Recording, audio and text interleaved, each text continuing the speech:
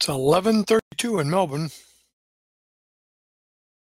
Top of the morning or the afternoon. 55 degrees. That's winter down there. Considering we're 57, that's not saying a lot. Scuba Obsessed, the weekly podcast. We talk about all things scuba diving, from cool new gear to places to dive and scuba news.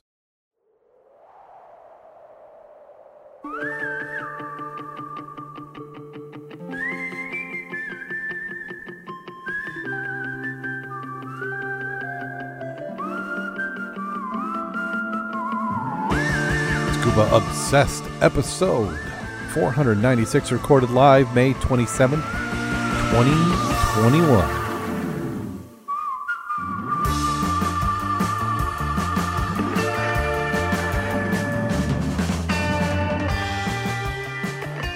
Welcome back to Scuba Obsessed. I'm Darren Gilson, coming to you from the southwest side of the great state of Michigan, where I have really nothing to complain about except for my own mistakes. Joining me this week, we have Mac the Dive Mentor. How you doing today, Mac? I'm doing very well, enjoying the warm temperatures for our summer. So it's about 57, and I think Melbourne's got 55. So their winter is about like our spring, summer. Interesting. So Melbourne, they're how far are they into running into winter type weather? They're just the opposite of us. Yeah. We're getting in the summer, they're getting in the winter. And it's like right now, it's almost noontime there. Yeah.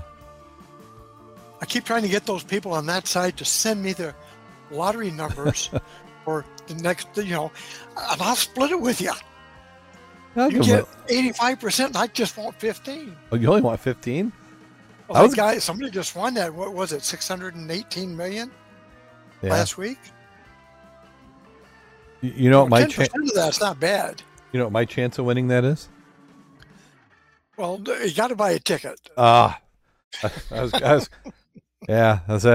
know there's a catch somewhere. Yeah. Well, I donate my money for the education because I'm sure that's where the money goes. I mean, that's what I was told about 10, 15 years. Either it was the schools or the road. I forget which. It goes somewhere. Schools, roads. Oh, yeah, it goes somewhere. It goes somewhere. Not my pocket. We'd like to thank everybody who is in the chat room tonight. We had quite a few in Discord, and we gave them the link to get them in the YouTube when we go live, so we appreciate that. It's going to be a short episode. I left my laptop charger at home, so I did the show notes real quick earlier. I can do it it's a USB connection, so I did it on a charger. I had 100% at about 10 after the hour. Here we are 30 minutes later, and I'm down to 44%. So I'm chunking away at about 1.5% every minute. So we're at about 40%. So it's going to go quick. So if all of a sudden everything blanks, then it's probably the end. That's it. That's all for this week. I have a show note. We have a limited number of articles, partially because of that, and we thought maybe we'll just get it going a lot quicker this week. So let's go ahead on that and jump right on into the news.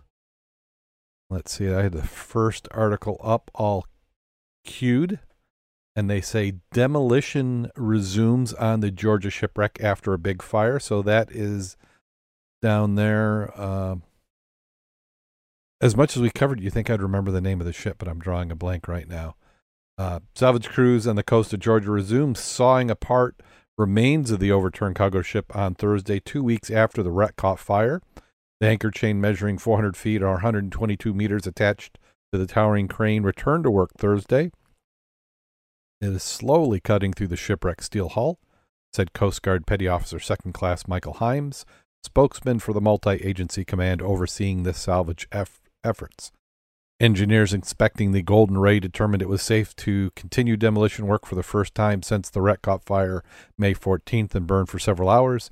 Inspectors are still assessing whether parts of the hull were weakened by the fire. Himes said, "We'll just adjust plans as necessary before remaining sections are cut away from the ship and lifted for removal." The Golden Ray capsized with about 4,200 automobiles on it. And then if you've listened before, you'll know the rest of the details. So it looks like they got back to it.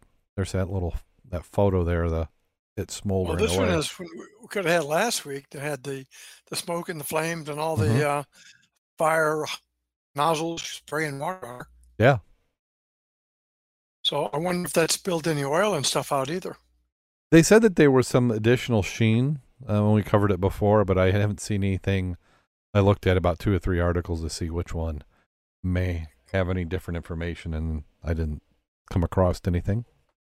I didn't come across what exactly was burning either. I know the heat, you're going to have combustion on the paint and stuff like that, but not from the amount of flame and fire or smoke that we've seen here. So I was curious exactly what was burning. Yeah, it wasn't really clear. No. And then here we have, right in our own backyard, Lake Michigan shipwreck that was sunk in 1887, sails again 134 years later.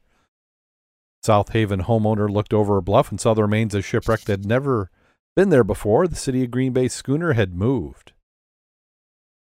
According to MSRA, Michigan Shipwrecks Research Association, over the course of the last 200 years, some 500 shipwrecks became total losses among the west coast of Michigan. Only about 20 of those wrecks still exist, and only a handful of those are nearly publicly accessed beach where non-divers can see and learn from them.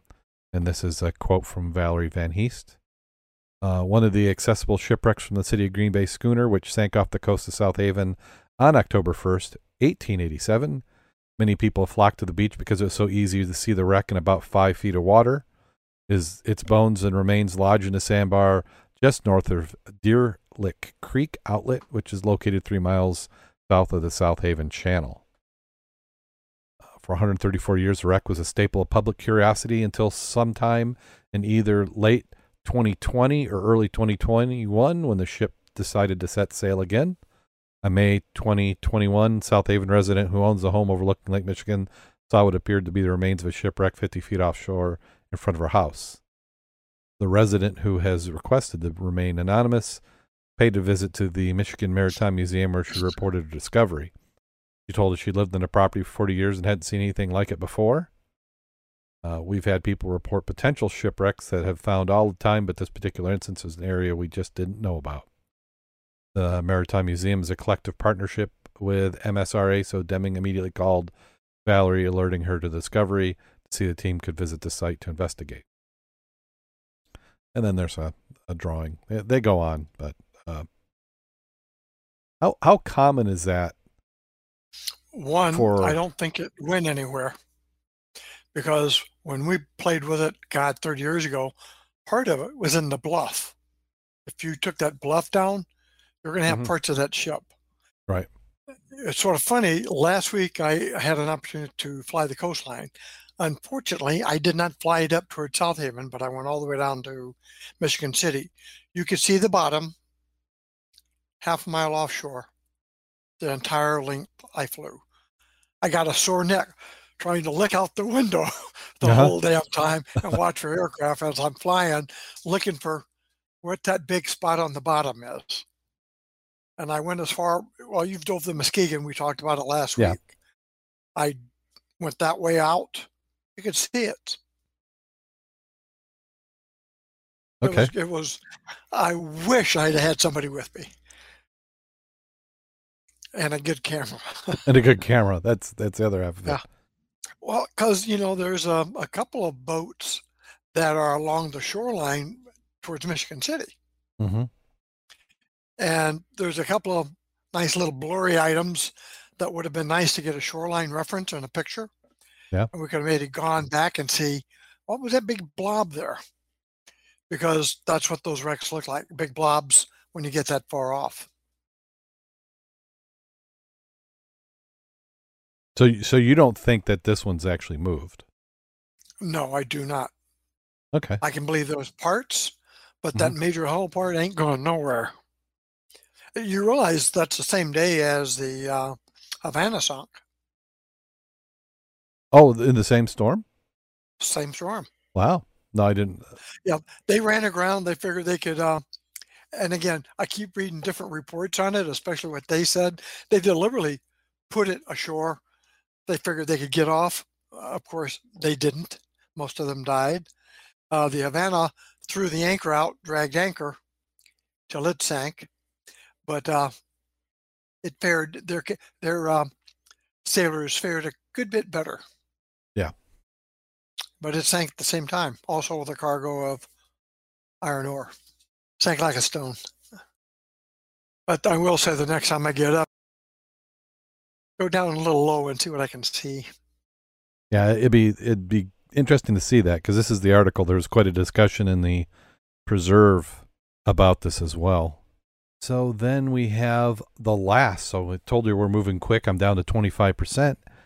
Possible resting place of a Great Lakes most iconic shipwreck unveiled with photos and a new book. Wow.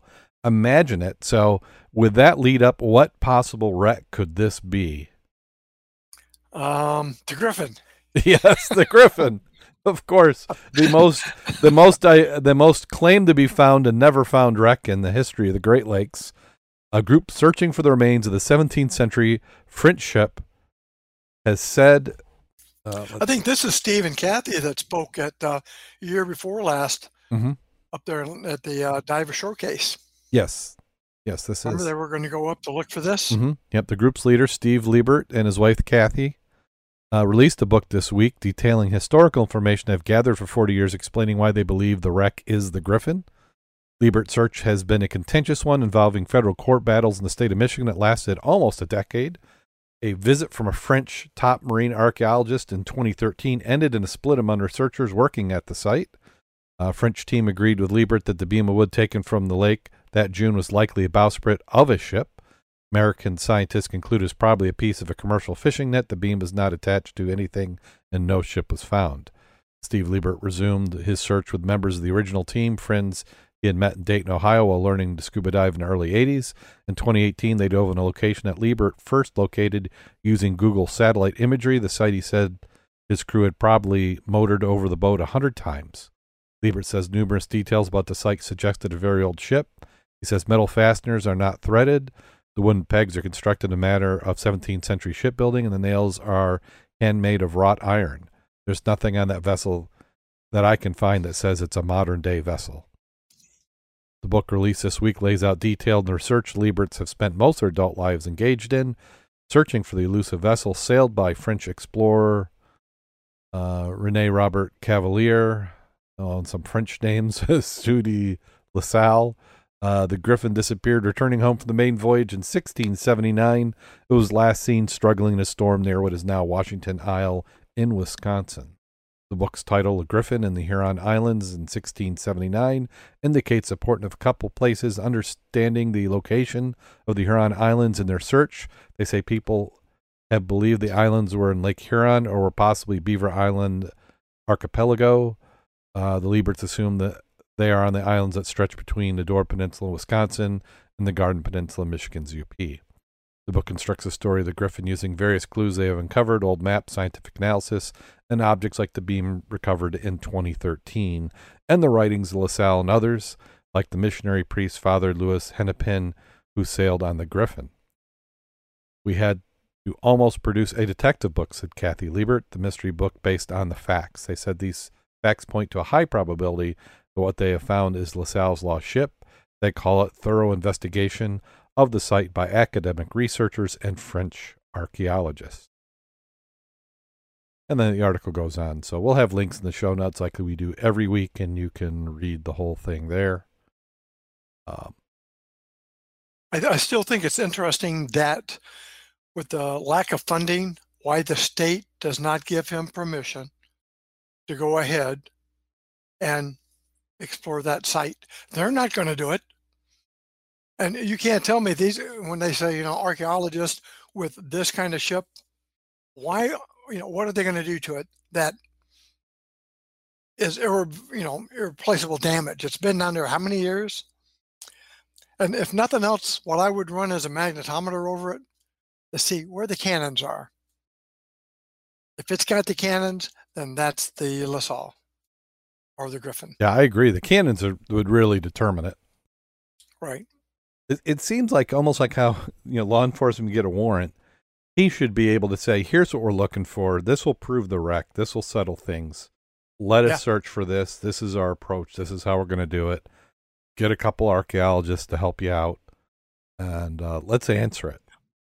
Well, if it's not theirs either, they don't want you to do it. I like the part where it says Lambert has been at odds with the state officials and other maritime archaeologists for decades. Professionals tend to take a low view of avocational explorers, sometimes deriding them as treasure hunters. He has accused them of trying to steal his discoveries out from under him using governmental authority to find the objects he has searched diligently to locate. And I think that's absolutely true. Yeah. I mean, everybody has an agenda and a perspective. And if you're not working in the direction that they want you to, then, they don't have much use for you. He's found the site. He's found the site. Or a site. Yeah. Why not? Are they going to go look? No. I mean, look. Are they going to do any exploration? No, they don't have any funds. Yeah. Let the guy do it. Yeah. Well, and look at, looking at this is obviously a shipwreck. Oh, yeah. Now, you don't know what it is. Is it part of one that's been identified someplace else? It's not uncommon for pieces to come off as it's going down or be blown around or float. But this is definitely a shipwreck. It is an older one. I mean, you can, at least over 100 years old. And it looks from that one photo, it looks shallow. Yeah, by how bright that he's light diving is. With, yeah. The light is good, and he's diving without a hood, so it's either very shallow and late in the year when the water's really warm up there. Yep. Well, I'd say let him look at it. Yeah, I agree. So that does it in Scuba News. That's like record time here. And I have 8% battery. So is there anything you want to go over? We got about 4 minutes before we got to end this stream. Well, we didn't do a safety one last week, as I recollect. So if you've got a moment, let's go for it real quick. Good. Go for it. It's called Outer Limits. Again, lessons for life. A jittery diver is ill-prepared to test his skills and stamina. Those are the key words. The divers were exploring the shipwreck at the very edge of recreational diving limits, 130 feet of seawater. They were careful not to exceed that limit, but they hovered off the deck at their maximum depth. Kevin was uncomfortable on the dive. The depth, the loss of light, the pressure he felt, to see as much of the dive as he could in such a limited amount of time weighed heavily upon him. Kevin and his buddy wrapped up the dive and headed towards the anchor line. In the gloom, Kevin lost sight of his buddy, twisted around looking for anyone else on the wreck. In the progress, he got twisted up in the buoy line and began to panic. The diver. Kevin was a 41-year-old male with an advanced open water certificate, 50 lifetime dives, averaged 10 dives a year, mostly in the local quarry since he was certified. It was the first dive of the day for Kevin and his buddy. They were diving off a local charter with 10 other divers. The boat crew hooked into a dive buoy attached to the shipwreck that rested in 150 foot of seawater at the sand, its deck and structure rising way up from there. Kevin had planned to dive to the maximum depth of 130 feet, and he was diving on air. According to the PADI Recreational Dive Planner, they had maximum 10 minutes on the bottom at that depth before they would exceed their no decompression limits. Kevin and his buddy were each using a single tank. They knew their air consumption rates would be high at that depth, and Kevin realized his bottom time would be limited by both time and air factors. Prior to the dive, though, Kevin tried to remember everything his dive instructor taught him about deep diving in his advanced open water class. This was the deepest dive he had made since his training. He recalled that he was loose light at depth and color. He wondered out loud how he might react to gas narcosis at depth. Nearing the end of their allotted dive time, Kevin's buddy signaled that it was time to head back to the boat. At first, Kevin didn't seem to recognize the signal or his buddy's meaning, but after a couple of tries, he nodded his head, swam toward the bow of the wreck where the buoy line was attached. At the buoy line, Kevin's buddy reported that Kevin turned back and forth in the water as if looking for something. In the progress, Kevin's tank valve and BCD twisted up in a piece of rope attached to the buoy line.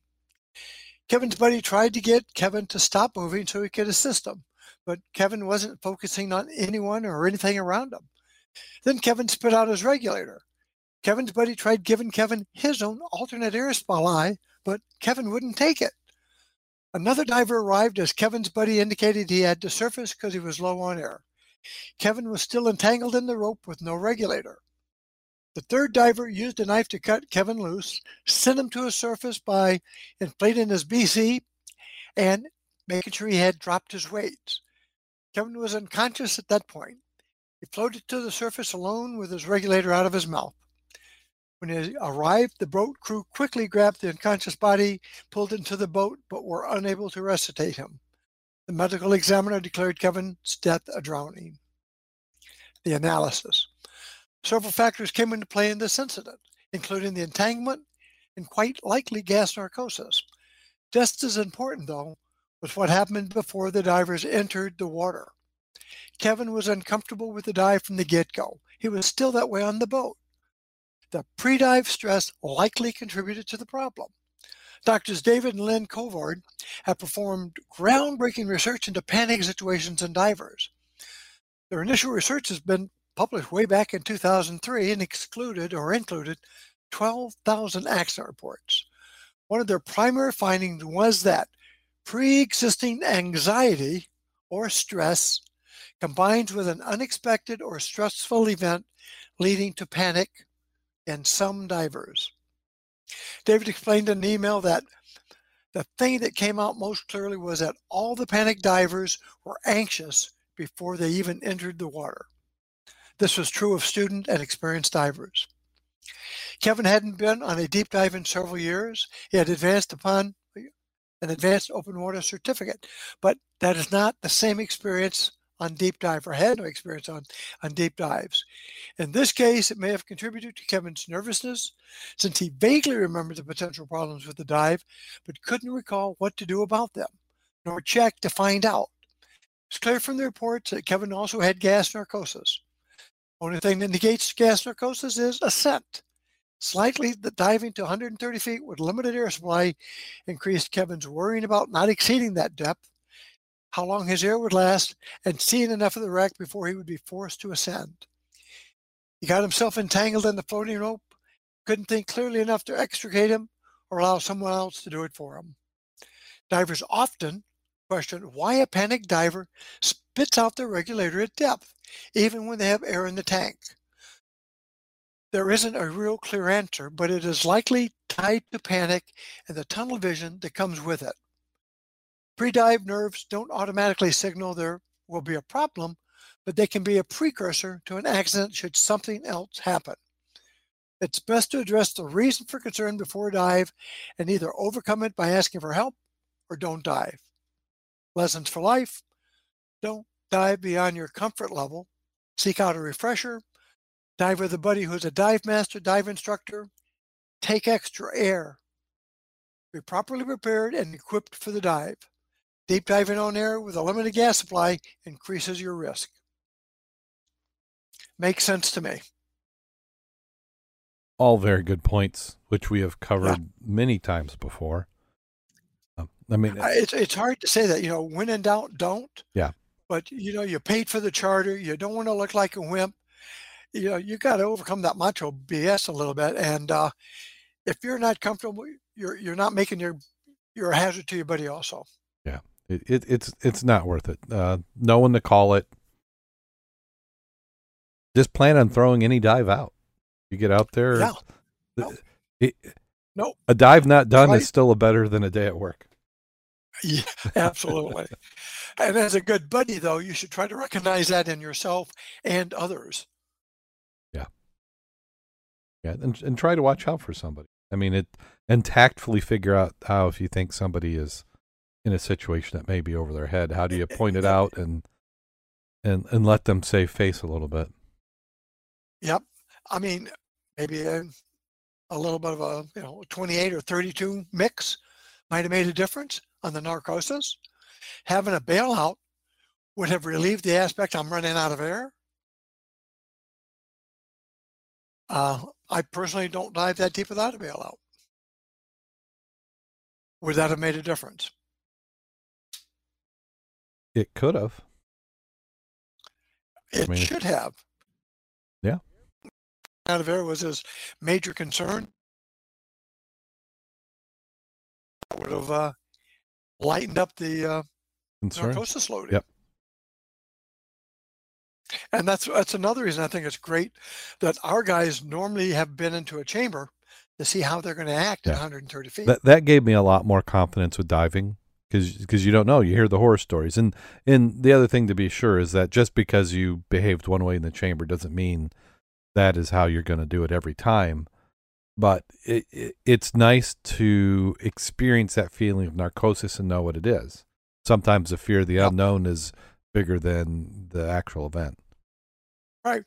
And again, you take that extra tank. You got air, you got time.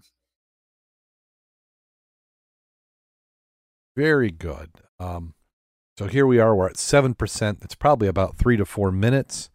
So we are going to get down to it. It's kind of like drumming along. So thank you, everybody, once again. If you're enjoying the program, go to our website, www.scubaobsessed.com. Click on over the Patreon link. We can use your support.